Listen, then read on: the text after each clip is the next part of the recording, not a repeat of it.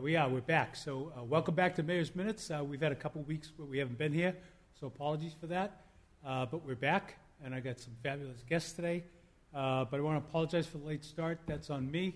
The mayor will be late for his own funeral at this pace, so apologies. But we got a lot to get through, so I'm going to get right back into it. I am joined this week, just so you know, by Council Chairman D.J. Beauregard. Thrilled to have the Council Chair here. And our Chief Administrative Financial Officer for the City of Methuen, Maggie Dupre. I didn't forget your name, don't worry. So she looked at me and smiled. The mayor still has his cognitive facilities. So for those of you that wrote in, Linda Lambert and team, feeling much better. So I have some additional corrective minor surgeries on the schedule, including one late tomorrow, but I'm feeling much better. So fingers crossed. I got to get my toe fixed tomorrow, and I got to get my hand fixed next week, and after that, should be smooth sailing. So stay tuned. But getting old, it ain't easy, but it beats the alternative, right? So here we are. I'm going to do the COVID stats really quick because the numbers are decent. They're actually worse than last week. Now, we didn't do a show last week.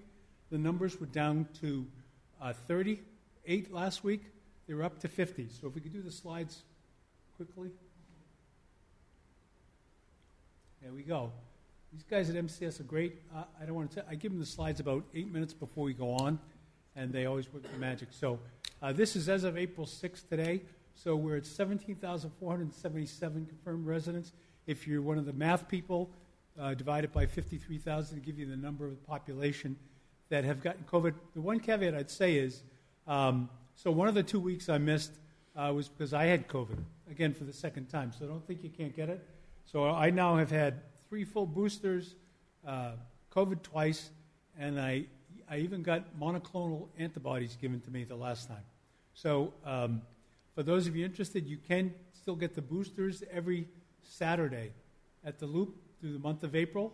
And you can get your first shot, second shot, third shot, and if you're in the right category, you can get the 4th booster. So that's at the Loop. I think it's 10 a.m. to 4 p.m. Still having very small numbers go into the vaccination clinic. So if you're interested, get out there and get it done. For you anti-vaxxers out there, I'm convinced that I would have been far sicker either of the 2 times I had COVID if I didn't have the 3 boosters. So like I say, every time I'm on the show, I tell everybody I love, get the vaccination. So 50 new cases. So let's go into the good and the bad. So the good, the overall number of new cases just slightly increased, so not terrific. But no deaths, no hospitalizations, and most vaccinated individuals experiencing mild symptoms. Now, I want to put a caveat here. It says when we say going up to 30, 50, that's reported. So let me take my case. I tested positive on a home kit. I called my doctor, and he said, well, we want to have a PCR done. And I went and had the PCR done. The PCR gets reported. The home test kits don't get reported unless you voluntarily tell the state that you have it. So the numbers could be a little bit low, but still nothing to worry about right now. I want to remind you that we have lots of at-home test kits still readily available. And if you haven't gotten your 2 per household from the city, or if you've only gotten 2 from the federal government is giving you more. Reach out and ask for them. And if you go to your pharmacy, I went and picked up one of my scripts at CVS the other day, and the lady said to me, hey, do you need a COVID test kits? I said, yeah. I got like 6 given to me, which was great. Because they do expire over time, so don't hoard them and think you can use them in the fall for tests that you're getting today. Good news that in partnership with the City Council, again, we've got the spring cleanup scheduled for 23 April between 9 and 11 a.m. I am going to talk about trash a little bit because I think we need, and I'm sure you agree, Mr. Chair, we need more than just multiple spring cleanups or fall cleanups. We need a different cultural approach to trash in the city. And then last but not least, tonight's a big meeting, and one of the reasons the council chair and the CAFO are here, we're going to be talking about the ARPA project, and I'm going to give you a little summary sheet, and then we're going to let the experts do the talking here. So we've got, by my calculation, $45.984 million to spend. So I'm going to show you how that breaks out and just give you not all the projects, because hopefully you're watching or coming to the meeting. And so tonight the council is going to vote on what they think are the priority projects in the city, so I think that's a great process. And we've got a lot of them. So Methuen is definitely feeling the death of 1,000 cuts by 20 years of kind of letting things go. So good things to be fixed there. So that's good news. Not so good, our vaccination rate continues to lag below the state level significantly. And when I say significantly, over 2%. You can still get PCR testing, but you have to call and schedule it. So Stop the Spread testing stopped on March 28th. The gas prices, I won't get you too excited about that. We're feeling them on the city side, just like you are on, the consumer side. I went to fill up my city vehicle at Hafner's the other day, and it was $88, and that's on the lower. And that was not for a full tank, and I was like, but I would tell you, we'll be coming to City Council probably the first meeting of May, with the snow and ice budget, which we overran by $250,000, give or take.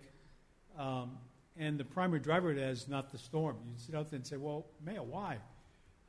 Fuel, cost of salt, cost of sand, all through the roof. And I don't know, I saw the president on TV last week talking about food shortages. I say, why would you say that on national TV? People are going to go wipe out the markets now, right? And lettuce will cost $12 a head, So, anyways, and then trash, right? So much like many of you, and I am seeing your emails, I am disgusted with the trash across the city. And, this is why I say this, and I know the council chair agrees with me. We've got to do more culturally. We've got to create a program that addresses the fact that we're one of the worst recyclers in the state, that we throw more trash out than almost every other city, and that still a fair amount of it ends up on our roads and our parks. And I told the story at City Council the other night. We did the spring-fall cleanup last year, and we had just left the Gaspee Park. 2 hours later, and I got a call, and people had gone back and thrown bags of food on the park. And so I've talked to the police chief, and forewarned is forearmed. So I've asked the chief and the officers to start finding litterers, right? Because we've got to create a culture that makes litter intolerant, right? And so we need everybody's help to do that. And if you're sitting there and saying, well, we need the DPW to clean up this, I get it when it's an occasional cleanup. Each of us has to do our part. And that includes, creating a household that is functioning, recycling, and not throwing stuff all over the city, right? I've said this many times. I cannot understand a culture that makes it understandable.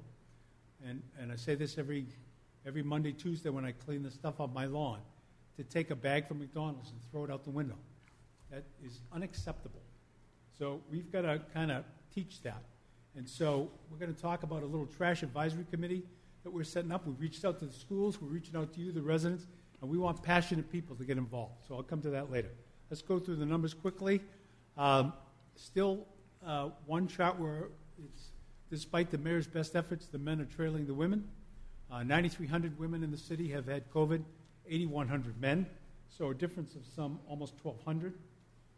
And that has grown over the last spike of virus. When you look at by age, still, the under 19, as you would expect, is the leader based on, the time frame of them getting the vaccinations. But you see, it's almost a 2-to-1 with every other category. And then last but not least is the COVID chart for this week, the 50 cases and how they break down. You can see they were spread across all. So you had more in the 20 to 29 age group category than you had in the under 19, but you had a pretty spread. You had even some 5 over 70. The good news from my perspective is, despite the fact we had 7 in the 50 to 59, 7 in the 60 to 69, and 5 in the 70 plus, no hospitalizations and no deaths, and that's the good news. And that speaks to, the virus being a little bit, while more people numerically are getting it, far less impact, right, from a severity. And so that's good news. I would tell you that after I got it the second time, my daughter, who lives with me, got it the first time, and even though she's had the vaccinations, it took a toll on her. She was out of work for a week and feeling the fatigue tremendously. So it's still out there. All right, I want to kind of pop over into and start with the ARPA discussion and bring my guests on board. But I made a chart that's really simple, and I want to explain this to the residents, so hopefully I don't screw it up. So we have $45.948 million. And if I could toot my own horn for a minute, you remember that we were originally scheduled to get $9.9 million, and then the mayor reached out to the governor, our state legislation, our senators, and they responded. And I reached out saying, how does a city like Haverhill get $50 million, and a city like Methuen, equally impacted by COVID, get $9 million? And the response was that they gave us $46.4 million. All right, so I'm pretty happy there. There's a couple different ways to look at this. I want to make sure people understand. So compliance and revenue loss.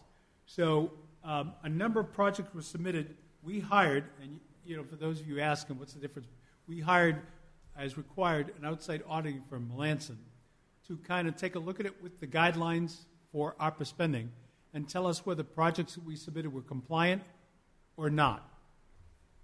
One of the caveats is the city has the option, and this is an option, to take what's called a revenue loss impacted by COVID of up to $19.45 million. So what that means is the city council doesn't have to say, let's use $19 million in revenue loss. No matter how you slice it, what I'm trying to tell you here is there's $45.948 million to spend. $26 million could be spent on compliance projects. $19 million could be spent on projects that were originally deemed not compliant, but we could use the revenue loss clause. And that's based on the auditor's finding. Or, and I put approach there, the city council could decide to spend $45.948 million on compliance projects, right? And so every avenue in between there, because I have to put 53 different approaches. So city council could choose to spend $30 million on compliance projects and $15 million in the revenue loss. So those are not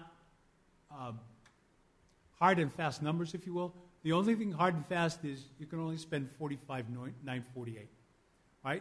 So that's the decision. So there's a process that I really like, and hopefully you got to see it. So was it last week? Last week we had the department heads come and present to city council the projects that they kind of put forward. And I'll give you an example.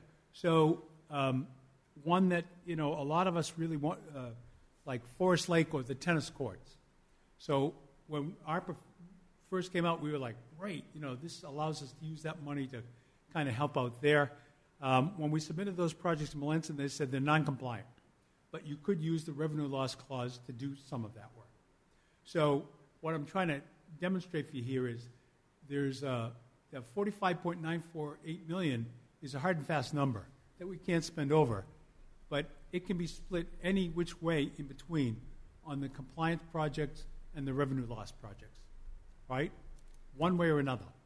The department heads presented, and I think they did an outstanding job presenting their cases. And clearly one of the things we saw from a DPW perspective is definitely, some neglect over time. We've got projects, like the Route 213 water main issue that are staggering in the potential impact. And why we wouldn't want to do them is beyond me, but that yoke is on you guys, the council. So,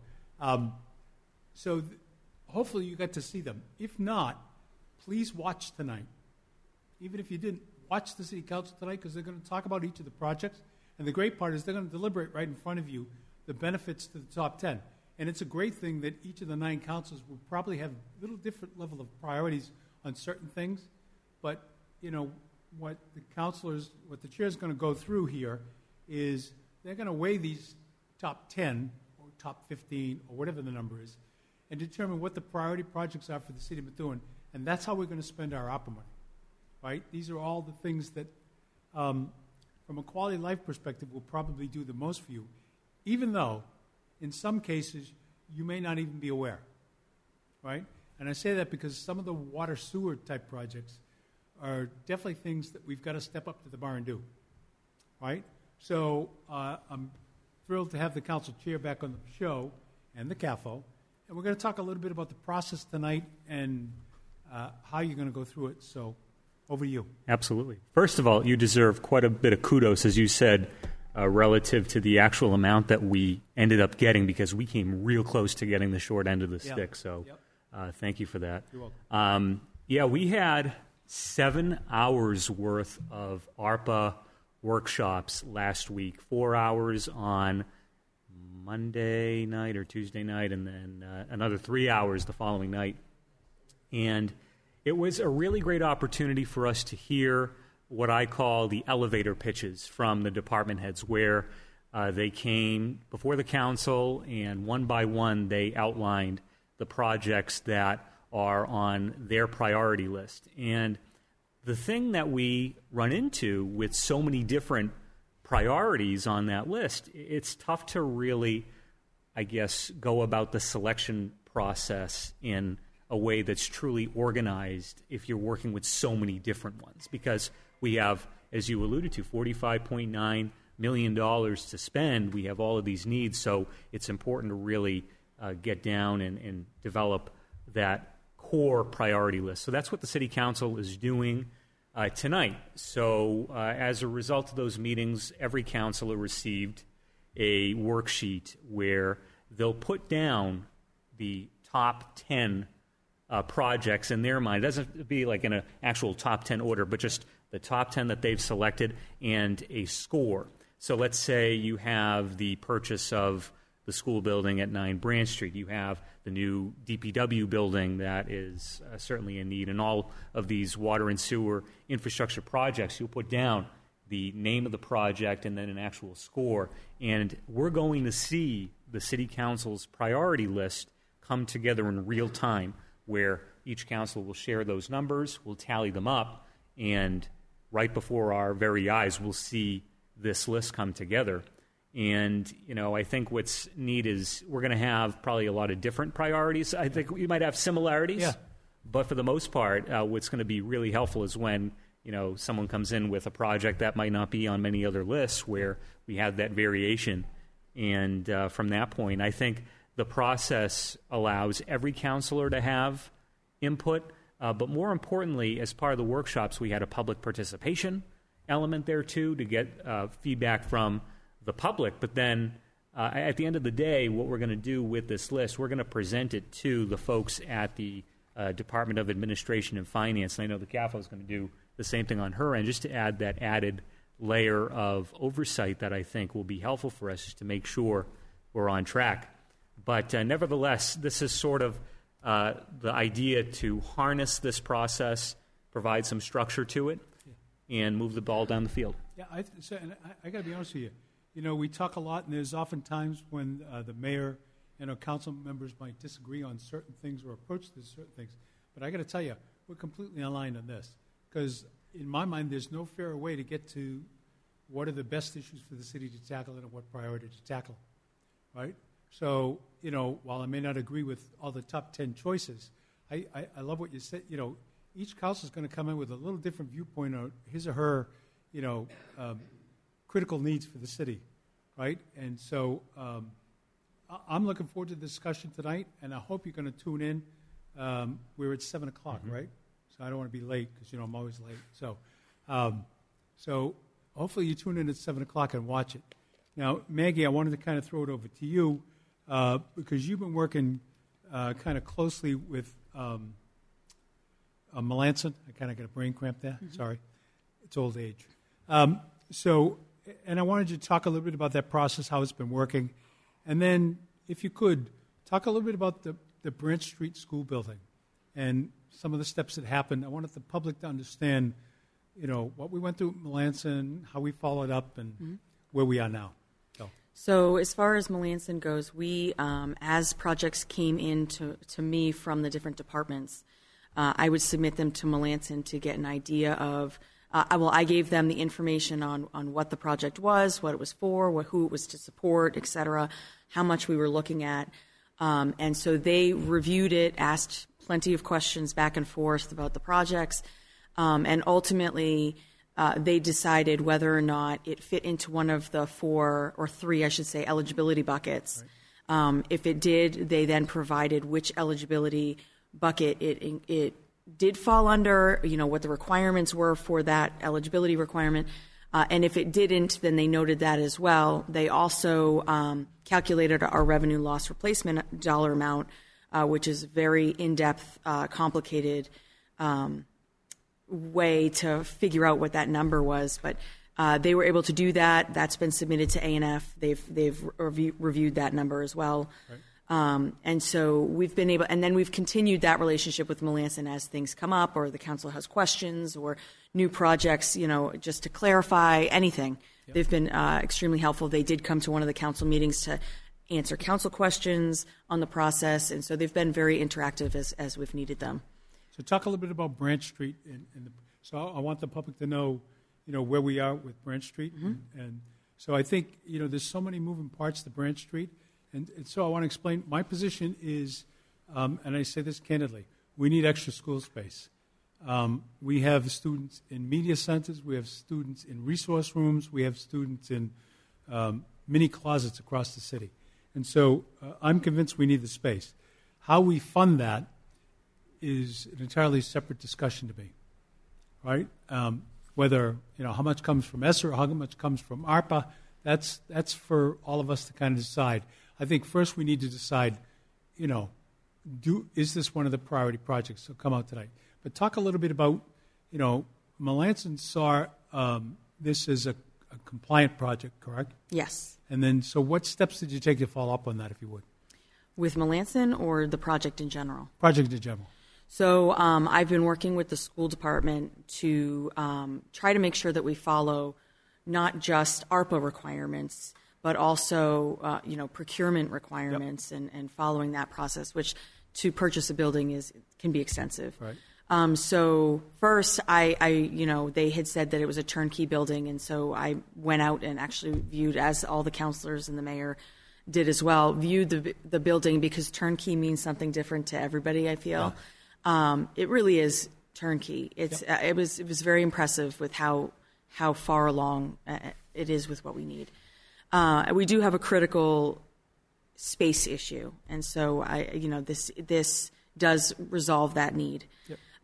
So what we did then from there was have conversations between my department and the school department and the legal department as far as, okay, how do we move this forward appropriately, correctly, and in the time frame that we're looking for.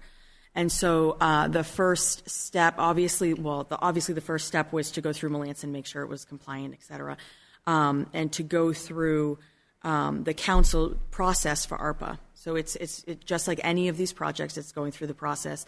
The superintendent did her workshop piece. And in addition to that, we have asked the council for approval and received approval for submitting the uniqueness of the property, which is really just a procurement term and allows us to move forward in the procurement process. Right. And so in addition, we brought forward to council this week was to be able to get approval to move forward in discussions on purchasing the building. And this is kind of happening in tandem with these discussions with ARPA. So any conversations we're having are non-committal and really just to try and narrow in on where the dollar amount. Yeah, so I love that you said that, because I think one of the things the public needs to understand about the discussion the other night related to the school is the resolution was to negotiate a purchase and sale. And so you need to understand municipal procurement. Only the mayor can sign for procurement. But our charter, our ordinances now say any contract over $25,000 has to go to city council. So let me explain what that means. If the mayor thought it was the greatest deal since sliced bread, and let's forget about the school building for a minute. Let's say I had $26,000 worth of stationery, supplies, to be ridiculous, right? If I had a contract for $26,000 worth of stationery, I am entitled to sign that for the city. The city is not committed to it until council approves that contract. And the reason I say that is because what I want the public to understand is there's two paths here, like with this school building.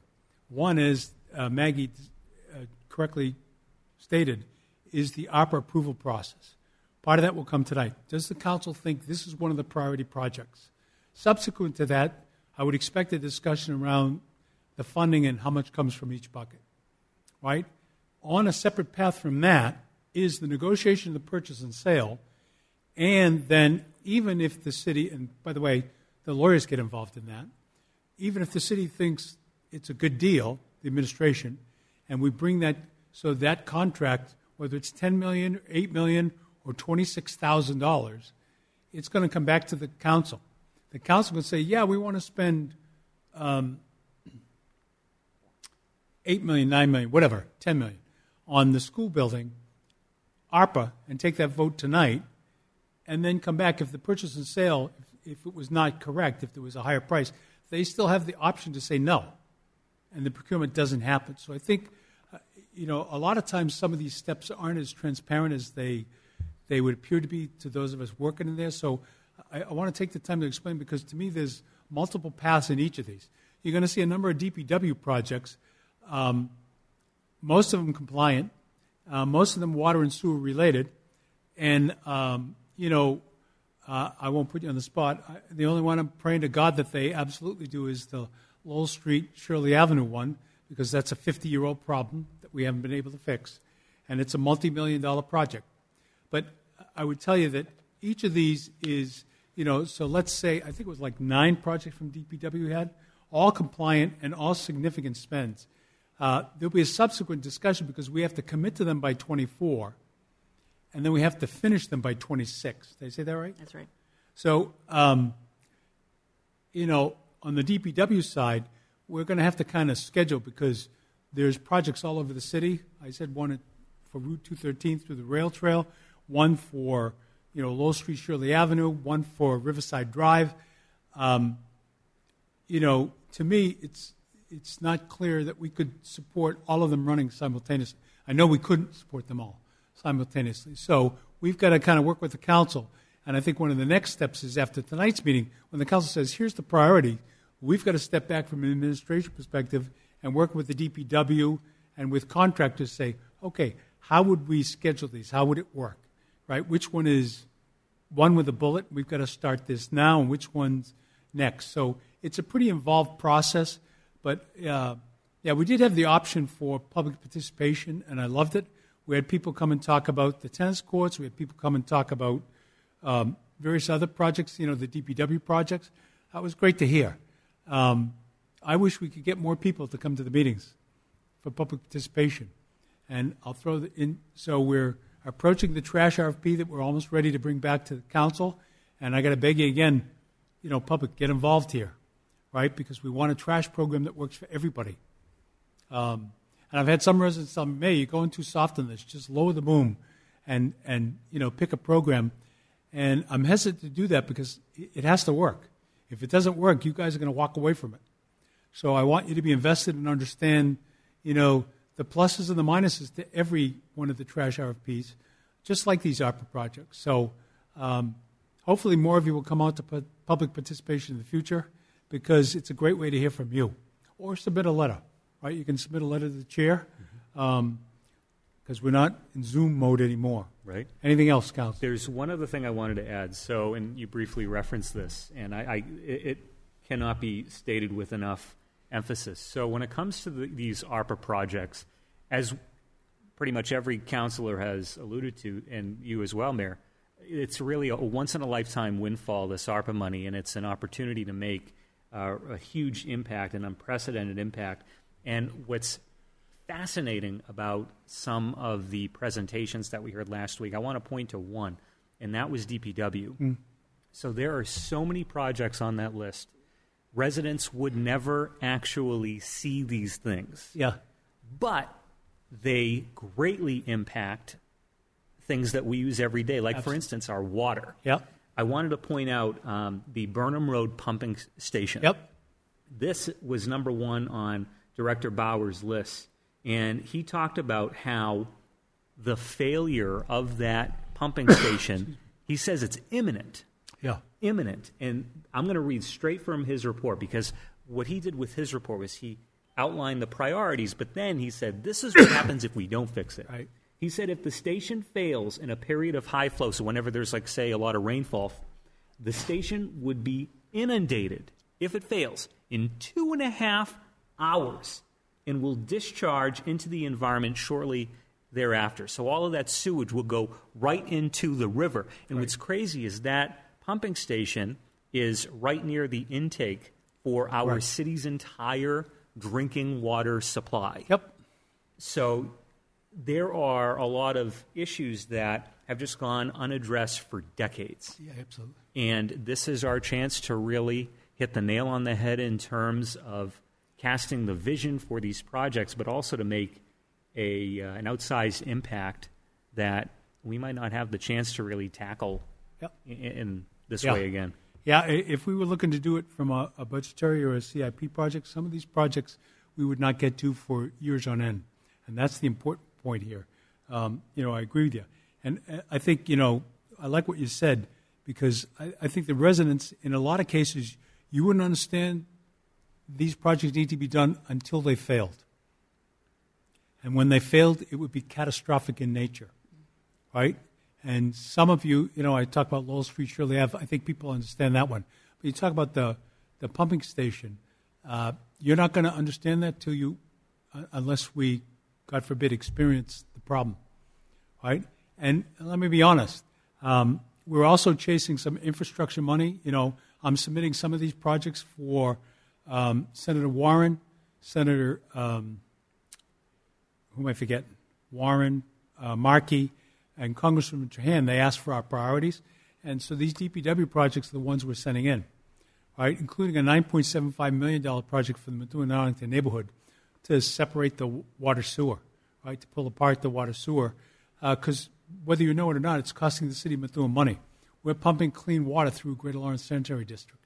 That's one of the offsets of this Arlington neighborhood project. So don't think just because it's a specific neighborhood, it doesn't impact you. It does, right? In the chargebacks that come from GLSD, right? And so while we've been fairly fortunate, and GLSD does a great job, there's additional funds that are required in our billing there because of how we're sending things through. We're sending water that shouldn't have to go through the sanitation district through there. So 7 o'clock start time. I'm anxious to see the deliberation. I did see the chair there using his Mr. Handicraft skills and putting together a whiteboard. So I'm pretty pumped about how it's going to work. And it's open to the public, right? Absolutely. Yeah, and there's actually a public participation opportunity, too. All right. So you have another chance to come down and talk about the projects that you think are the most valid. And we'll have some sheets available to talk about which ones fall. Just remember what I said. So it's entirely possible to select $45 million worth of compliant projects and not do anything with the revenue loss. If we do that, we won't be spending any money on like parks or tennis court or Forest Lake, because those were deemed only tackleable if you use the revenue loss component of the program. So, but I agree with what the chair said. I use the term death of 1,000 cuts in Methuen, and that's because so much has been ignored for so long that we could have used twice the pot of money we got. So while I'm glad we got 46 and change, we're after more with the infrastructure bill. We're trying to get more from Congresswoman Trahan, Senator Warren, Senator Markey, and if we get it, we will absolutely let you know. But come down and let your voice be heard, because it's going to be a fantastic process. Anything else you want to add, Mr. Chair? No, that covers it. Okay. How about you, Madam Caffo? No, I'm good. Quiet as a church mouse over there? Mm-hmm. Comfy? All right. Ralph Perez says, looks like we have a top priority, water. I agree with you, 1,000%, right? And thank you for the blessing there, my friend. Appreciate that. He just wished me good luck in Spanish for my operation.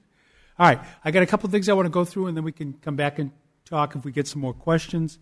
Let's see. We've got the boat ramp is opening up. I think I sent the slide through. So did you guys get that one? Did I catch MCS off guard? Hello? Anybody out there? 1 minute? There's a good crowd shot of Maggie, the chair, and myself. Keep talking, yeah. Stall, Mayor, stall. All right. So the Riverside Drive boat ramp is open for the season now. It's open daily from 5 a.m. to 9 p.m. No fooling, no kidding. It closes at 9 p.m. All right? And so we are going to monitor that. What? Riverside Drive boat ramp one. Yeah, there it is. So, so we've had problems in past years. So this is a state boat ramp. Please, dear God, listen to me. If you've got trash, put it in a barrel. Right? Because one of the problems we've had is trash around this boat ramp. Right? People aren't allowed in there after 9 p.m. The police will patrol it, but use it. Go down. Use the river for water activities. I don't know about fishing, but boating, kayaking, canoeing. We just talked about CSOs. We say, hey, go fish in the river. But, there's lots of things to do in the river. Right? And it is a great boat ramp, and I know a lot of people use it. Just respect the environment around it. That's the only thing I'd ask. The next thing I have is related to the Trash Advisory Committee. So, as I told you, we're in the process of looking at the RFP responses for trash, and there's a couple different approaches. But we're looking for really passionate citizens who are interested in protecting the environment to serve in an advisory group to myself and to advise on issues related to solid waste, recycling, and various sustainability of issues. So let me tell you what I'm talking about here. And so we've reached out to the schools, and hopefully the schools are sending a message down through your children. We're looking for people to talk about a program of sustainability versus who gets the trash, right? So this is not about who wins the trash bid or who wins the recycle bid. This is how do we create a culture of cleanliness and sustainability in the city of Methuen. And not lost on me is the fact that, we used to have, and I'm trying to think, we used to give out T-shirts a long time ago when we did the cleanups. And I forget what they were called. Do you remember what they were called? So like Methuen on the Move? Methuen on the Move or something like that, right? And so, as hokey as it may sound, we need a program that has many branches on it. One of the branches that Joe Cosgrove, who's the contact here, and he's passionate about it, is recycling, right? Teaching our residents about recycling. Recycling is not just paper and metal versus your regular trash. There are many different categories of recyclables. And there's benefit to you as a taxpayer, not just the city, into understanding what those are and us potentially breaking them out. Whereas if we continue to do them all together, we know the cost will rise over time. There are other things that citizens need to be aware of. Like, you may not know that come November 1st, 2022, the state will no longer allow the pickup of mattresses. Right? You can drive down almost any street and see a mattress at the curb. Methuen is one of the few communities that still picks it up. That will no longer be acceptable in the state come November 1st, 2022. So we have a grant that talks about how we get rid of mattresses in the interim. And how we approach that long term is really a discussion for this advisory committee. What's the approach there? How do we do this? Education on the recycling I talked about, and how do we reduce our solid waste? So the Commonwealth would like to see Methuen reduce its solid waste by 30%. Just to give you an idea, we increased 25% during the pandemic. And so most of you would say, well, that makes sense because there were more of us at home than ever. And while that's true, we don't fare well when we compare to other communities. So we've got to stop this throw everything away mentality, right? And part of it is, part of the discussion, I'll be honest with you, is do you restrict the amount of trash that people can get rid of on a given week, right? How is that fair to people who have multi-tenant properties versus single property? All of those need to be factored into the decision of how we do it. This Trash Advisory Committee will do education, will do communication, will be development of a program of sustainability and recycling that will help Methuen meet its goals going forward. And I can tell you, Joe Cosgrove is really passionate about it. So if you could put the slide back up, if you're interested, call Joe at 978-983-8563 or email him at jcosgrove@ci.methuen.ma.us and ask him questions. If you say, I might be interested, but what's the time commitment? Talk to Joe, right? And he'll kind of guide you through it. But I want to make sure you understand, this is an overall sustainability program advisory, not which RFP should we take, right? That's going to come down to the council getting to select who the winner is in that bid. And then the last ad I bought, before we come back to some questions, is Easter. We got our Easter egg hunt scheduled for Saturday, April 16th.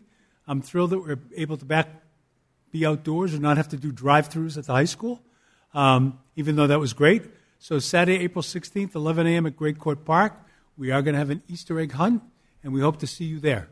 Right? Music, games, and candy. And I can tell you the rec department has done a fabulous job getting ready for this. So we hope to see as many of you there as possible. Okay, so that's kind of everything I had, but I did you keep the Binax one? So, I keep wanting to show this chart on the COVID tests. So there are more tests available from the federal government. Even if you got 2 originally, you can go back out to the federal government and ask for them. You can go to your pharmacy. If you're covered by an insurance plan, your insurance plan will cover the test kits free. And we still have well over 3,500 test kits available in the city. So if you're in need of them, so let me put a caveat on that. So if you're in need of them, if you suspect that you've contracted COVID and you need them, call our health department and we'll get them to you. Or if you haven't taken a couple from the city, please call the health department and we will get you the test kits because we got plenty of them left. Like I said, there's a shelf life on these products, so we want to give them away while they're still useful. All right. Let's see if we got any more questions. Otherwise, I'll go back out to my fabulous guests. And we got a question. Councilor Beauregard, what is your first choice for the APA funds? You're on the spot, on the clock. First choice. So on my sheet, which I'm going to actually read off tonight during the meeting, I gave all of my top 10 projects a 5, which is the top score that you could give. It's really tough to say which one is the most important. I think there are a few that one might not suspect would be at the top of, say, an ARPA list. Like one of them is the provision of rental and mortgage assistance, that program. I think that, for me, when I look at something like that, yes, this is once-in-a-lifetime money, but I think using it to make those longer-term investments, but also meet the needs of your people now is critical because people need relief now. So I think there's an opportunity with that. There's an opportunity with the fire department. They're looking for the self-contained breathing apparatus, new, infrastructure for that because the concern is cancer risk among firefighters. That's huge. So there is something like that that's not a multi-million-dollar project, but it's very high on the priority list. The new DPW building is something that's coming up. And also, I think the water and sewer infrastructure projects are absolutely key. The Burnham Road pumping station, the Lowell Street and Shirley Ave drain, the 213 project, the water main in that area is critical to deal with that. I think there's an opportunity for the schools with 9 Branch Street. So, again, how do you pick, the top? I don't really have a top pick, but I think there's a very clear list of priorities in my mind that have come to the top, if that makes sense. Yeah, and I think I empathize with that because I think some of them are such competing priorities that it's hard to say what's more important than, one thing's more important than another, right? So it's all how you. I guess for me, the important part is that we're going to come out with a democratically selected priority list that we got to take a look at. And like I said earlier, then go into talks about how do you execute now, right? Because the step after this, to remind you, would be, so tonight the council will say, okay, here's the projects, and hopefully we do a little bit more than 10. But, okay, then we've got to look at them and say, okay, if, you had 3 water sewer projects, how many of these can we sustain at once, right? What's the offset to kind of in the interim, right? And so even from a perspective, I want the residents watching tonight because, again, while we told the department heads that they don't have to come to the meeting, we told them stay close to your phones, right? And we did that so that if there are any additional questions that come out of the council, we'll just call them on the phone and say, okay, explain a little bit more about why this. Because I think, to your point, they did a very good job last week. But almost too good in some perspectives, right? Because now I want to do them all, right? And I can sit here and tell you we can't do them all because we just don't have enough money to do them all. So, it's important what you think, the citizens, because we're trying to get to the priority projects that will address the quality of life.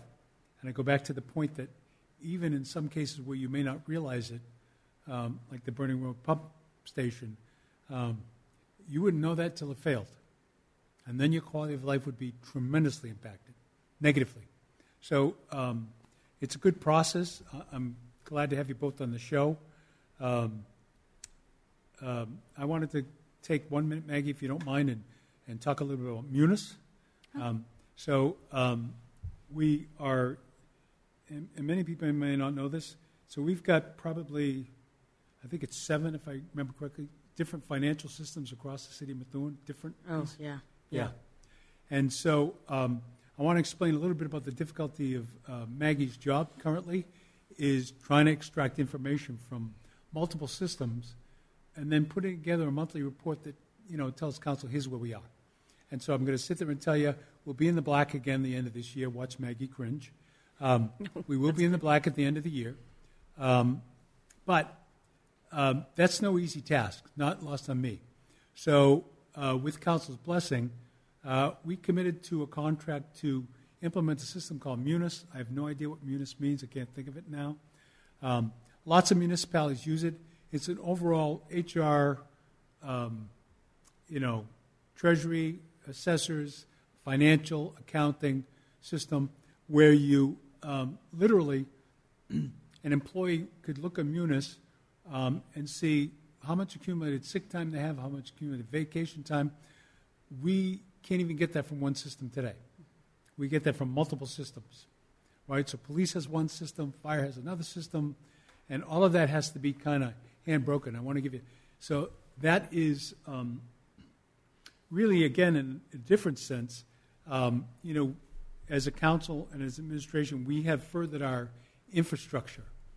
But I want to kind of explain that, Munis is the next big step because it brings multiple systems together and makes it easier to get that information readily available to you and to the council. And so that facilitates that process. But that's a very difficult process for us.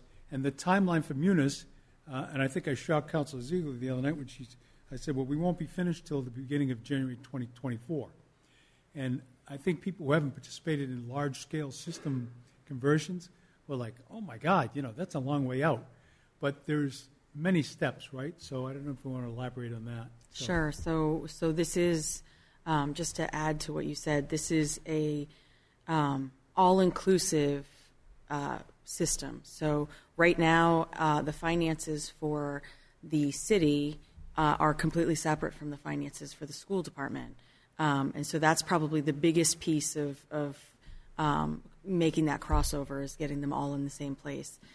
We don't currently have an HR system other than Excel documents and things of that nature. This will be able to facilitate all of that through HR and payroll, so it'll go right through. It's really going to streamline and integrate all of our processes and really be able to get things done quicker. Yeah. Approvals right now are 3-part forms and physical paper, and all of the approvals going forward would be electronic, so we'll really be able to just move.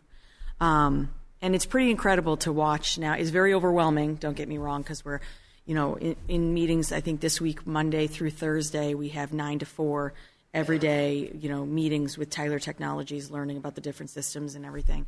And while it is overwhelming, I'm giddy with excitement because of all the things that, even the things I already knew that we could do, there's other things that we could do that are just going to be so critical in moving us forward. It's going to be amazing. But there's an incremental conversion, right? There is. So there's 5 phases of this project because it is so big and because it is bringing so many different modules together, including utilities and including treasury and The biggest piece of the project is the finance and the HR modules. So those are the two. That's phase 1 and phase 2. That's what we're currently working on right now. We need to have 9 to 12 months of meetings that really put it all together, the back end, the front end. Then there's the training of power users. Then there's the training of the front end users. Then it's go live and run parallel to what we're currently doing. So it really is an extensive process that I just have to keep telling people it's going to be worth it. It's going to be worth it. Yeah. So right now, phase 1 and 2 are set to go live July 1, 23. So that's January. This coming January. We picked January because really for W-2 reasons, because it's right after the calendar year. Yep. So really you want to, with things like this, you want to do it at, either the end of the fiscal year or the end of the calendar year. So that's where our go live date is. It's aggressive, but we're excited and we're moving forward with that. Once those 2 modules are in, and that's probably 75% of what we're doing, then we also have a utility phase that we're going to be bringing water, sewer, billing and everything into Munis, so that'll be seamless. And there's a couple of other smaller pieces that we're going to be bringing in, but ultimately we should be done in the next 2 years, 2.5 years. I have a timeline as well that we're kind of trying to check off as we go, but it really is going to be critical, and it's going to be such an amazing tool that we'll be able to use. So we got a couple questions. So Ed Quinn said there's nothing more important than the children of this town, so I think the school on Branch Street should be the top on the area list. Thank you for that, Ed. Appreciate that. And Nancy Reardon, she's a camera person and question asker. She's all right. Would you consider a fee-free day at the dump? Yes, I would. I'd want to know what to get back. So I want to talk about quickly before we sign off. So we've changed the fees at the dump, and I want to be honest with you, that's to protect you, the citizens, because we hadn't changed them in 15 years. We would lose money on every single tire that we got. But I would be open to it if we build it into that culture that says don't dump stuff on the side. So I'd want somebody like that coming out of the Trash Advisory Committee saying, one day every spring and one day every fall we do a fee-free dump at the transfer station in return for neighborhoods committing to some kind of cleanup, right? And so, because I think it's incumbent on us all. And then the last thing, we had a great meeting the Chief and I did today, Chief McNamara, with the interfaith leaders at the Riverside Assembly of God, and I want to thank them for hosting it. We had a great meeting and a great discussion, and we talked about the camera program. And I want to remind the citizens, we are happy to come to neighborhoods, the Chief and I, and talk about the camera program. We are expecting the placement of the first 5 cameras at the end of this month. That's far quicker than even the mayor anticipated, which is good news. I want to make sure we address your questions. We're not going to invade your civil rights. They won't be monitored 24/7. They're there if something happens, we can go back to the cameras. But I would say to anybody who's watching who knows an illegal dumper, tip them off, because the cameras will be catching illegal dumping too. I'm not going to go into where they're going to be placed, but we're going to take a look at the cameras, and when we see illegal dumping, and I say this candidly, we come in on Mondays, there's a room full of furniture at Havel Street next to the Y, and it staggers me. I'm not talking about a chair. I'm talking about a room full of furniture left at the clothing dump, or a Barca lounger left in the middle of Route 110. You can laugh about that, but when they called, the mayor had to get in the car and go see it for himself to believe it, and there it was, a cruddy old brown Barca lounger sitting in the middle of Route 110. That's not the way to get rid of stuff, right? So that's the culture we've got to address. Volunteer for the spring cleanup. That's how the volunteers. Saturday, April 23rd. The sign-up's online. Okay, so sign up online.